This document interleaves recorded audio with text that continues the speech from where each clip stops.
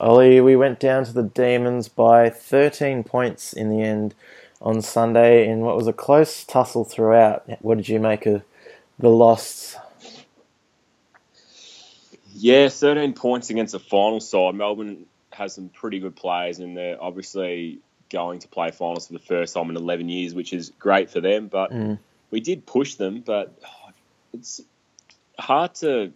there's been a few times this year we've said, is this a missed opportunity or is it a good effort? Yeah. I think it's somewhere in between there, because we definitely had our chances, and some undisciplined acts at times really cost us in that first quarter. There was some goals, which you don't want to see at all.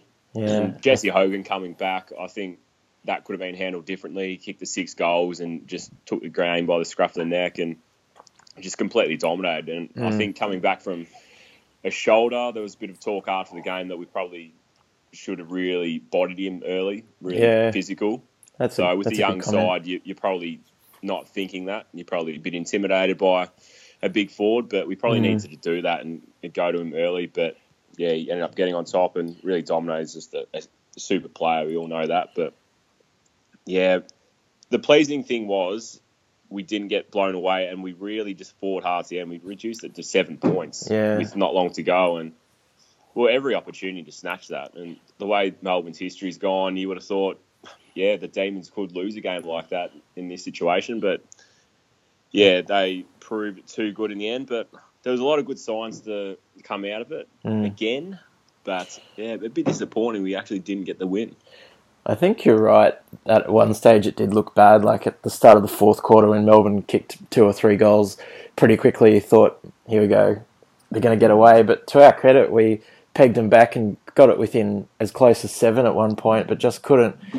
I said to someone today, it always felt like Melbourne just kept us an arm's length apart. Like we kept coming and coming, but they always seemed to just put their arm distance away from us and keep us at bay. But a really, really good performance. I think, that sort of blitz in the fourth quarter was the difference. And even, obviously, Jesse Hogan kicking 6 goals was pretty critical. But I thought Cam Pedersen kicking 3 goals was probably the main difference, as that relief ruckman being able to hit the scoreboard was pretty crucial.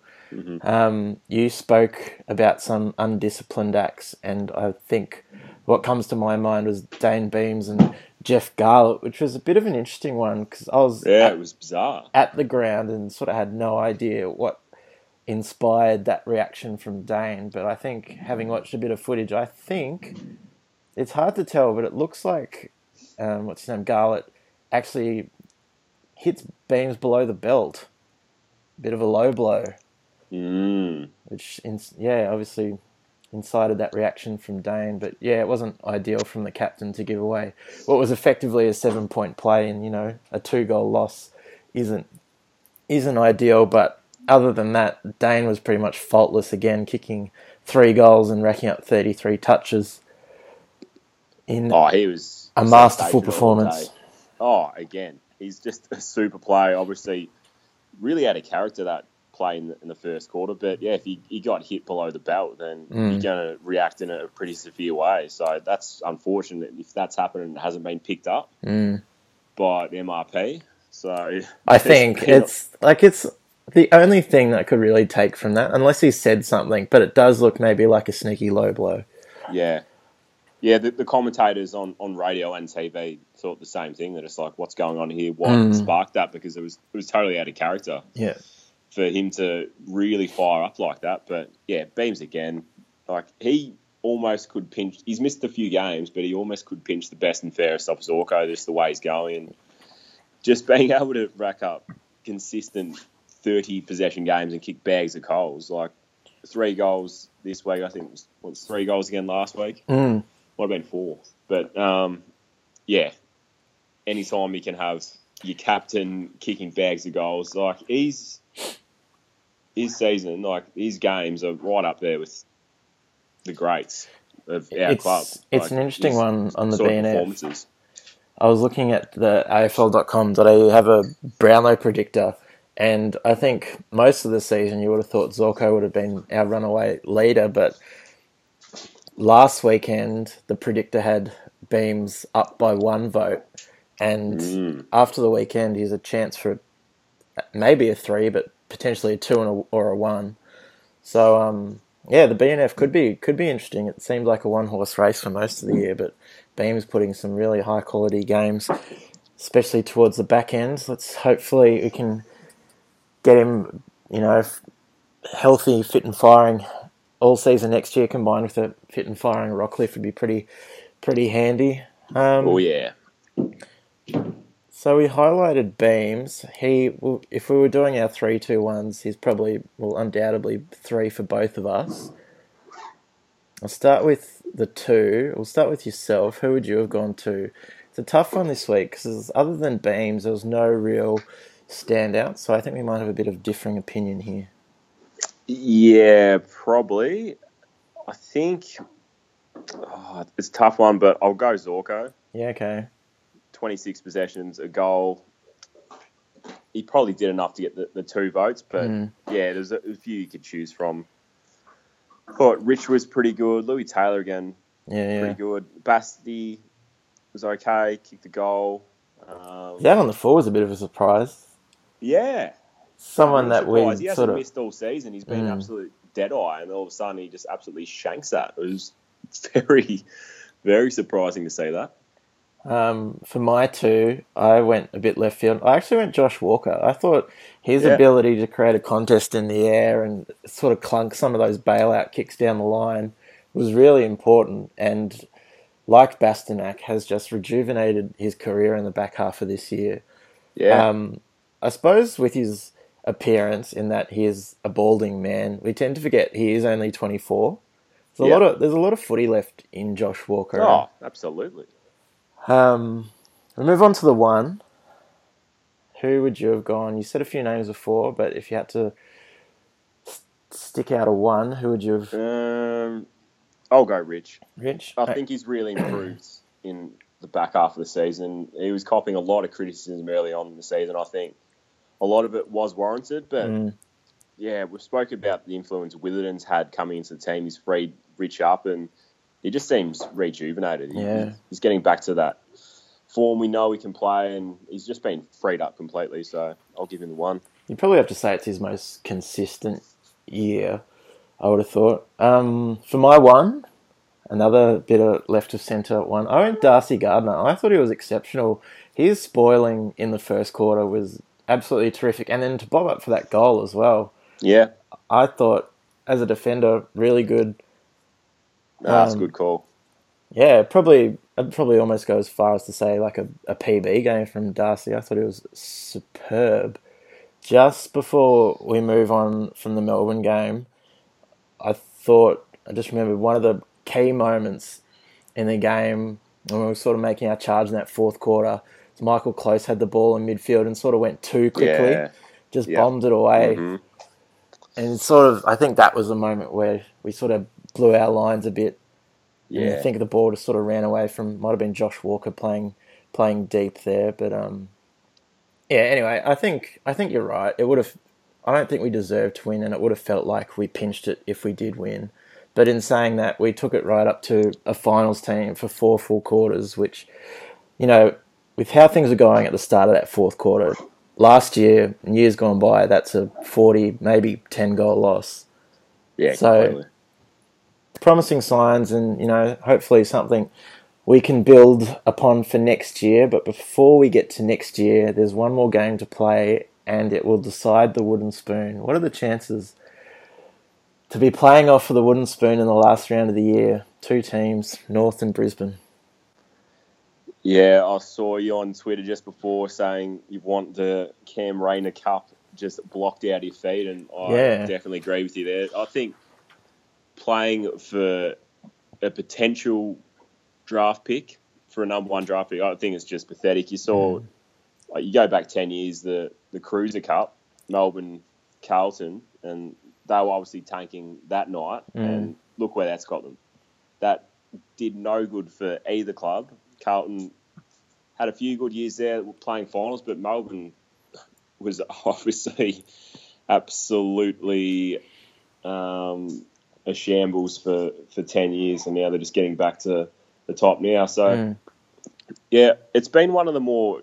You look down the bottom of the ladder, like it's been spoken about this year, the top of the ladder and how close it's been, but now it's just evening up down the bottom of the ladder. And you have to say, we're sitting on the bottom of the ladder at the moment, but we'd have to be one of the most competitive sides to actually be sitting in 18th position. It's a good point. At this end of the season. Like, we're playing some really good footy going to next season. You can't say that about too many teams. Like, most 18th sides or sides in the bottom ladder are just waiting for the season to finish. But you get the feeling that most of the guys are probably wanting it to go on for another 5-6 weeks, because just that momentum and the confidence is just really up in the group. So, it's going to be a big game. But I think at the Gabba, like, we'll win this.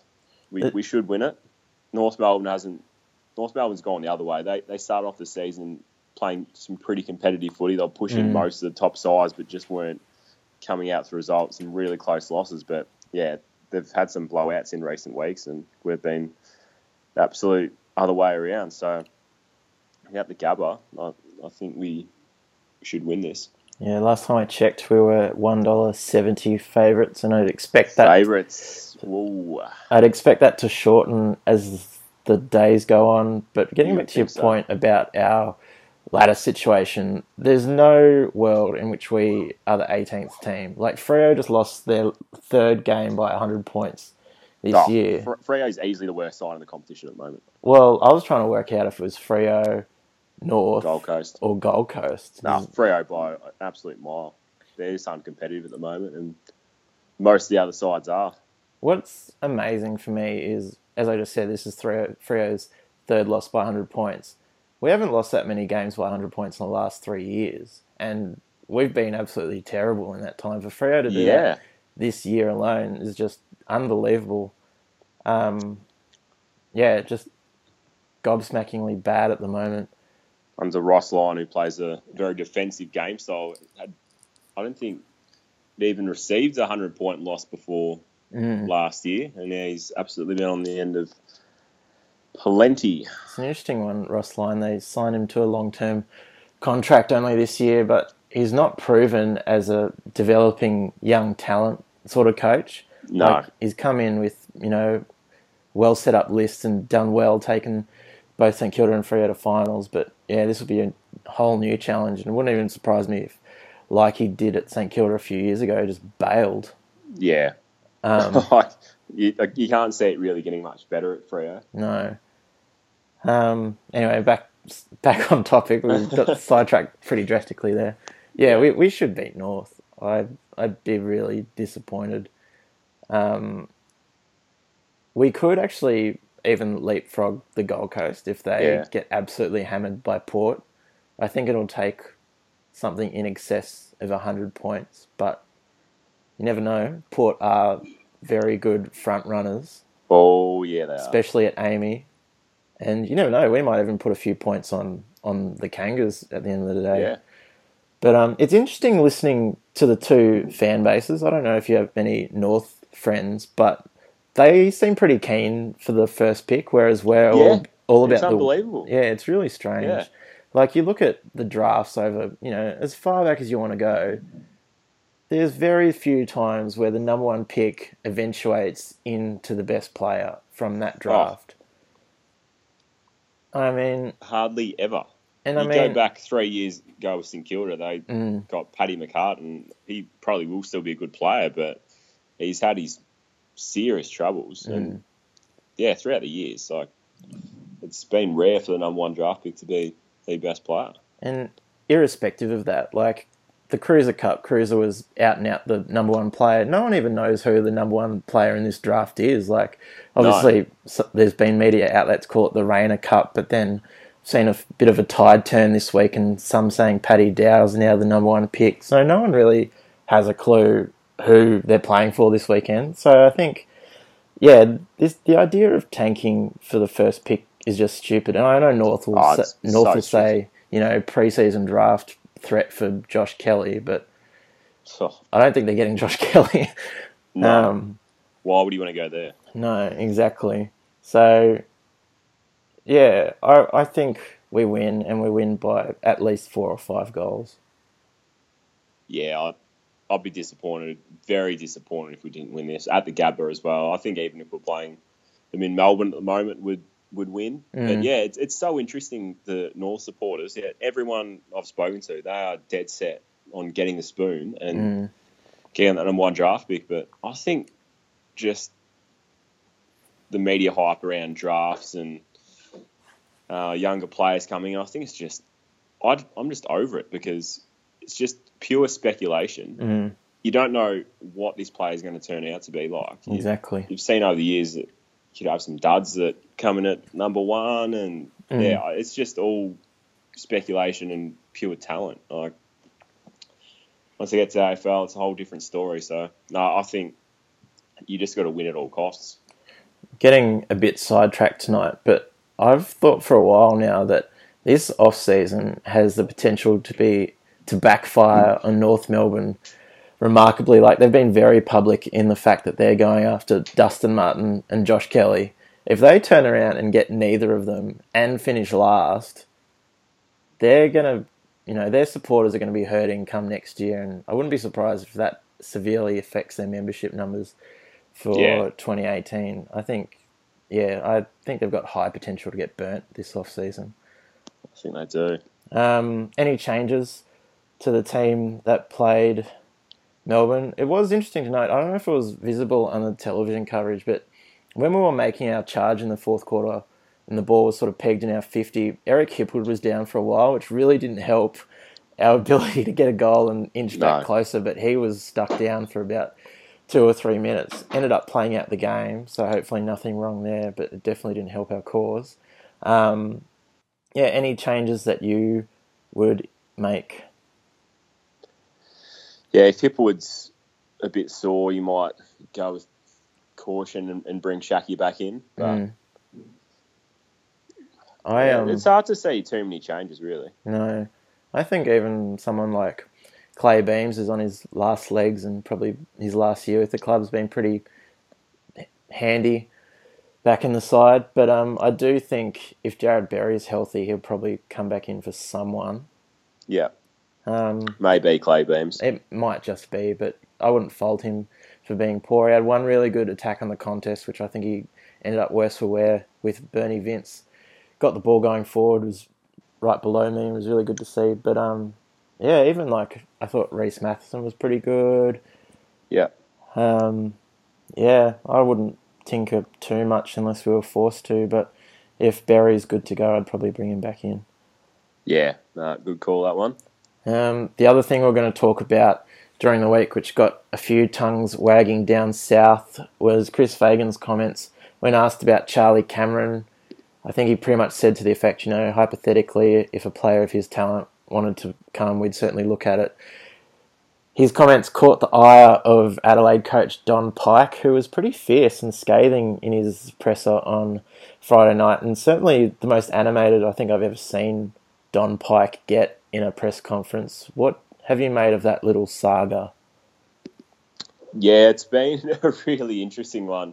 Yeah, probably Fagan had his time again. He'd answer the question a bit differently because it isn't a good look commenting on contracted players, especially during the season. But obviously, in-house, Cameron is probably looking at coming back to Queensland. There's been a lot of speculation around him. So obviously, in-house at the Lions are going to be absolutely targeting him. If he wants to come back to Queensland, of course, we're going to look at every single thing we can do to get him. But at the same time, this is just what the AFL is now. It's an open market, and I think Don Pike has to realise that. He was pretty critical of Fagan and what he said. Shouldn't be talking about contracted players, but that's just how it's all playing now, free agency and players regularly moving clubs. So I think there's probably nothing wrong with that, but you just got to get used to it.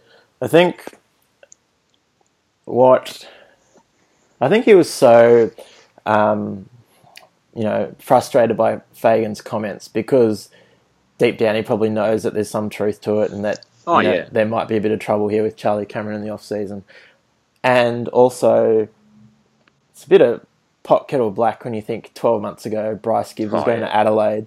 So I think, Adelaide probably weren't as didn't make comments during the season in terms of Bryce Gibbs, but I might disagree with you a bit in saying that Fagan would phrase it differently. I think he was, asked a question. He said, if such and such wanted to come here, sure, we'd look at it. I don't think he was too aggressive in his comments. And he actually was on radio down here in Melbourne this morning saying, like, I think Don Pikes misinterpreted what I've said.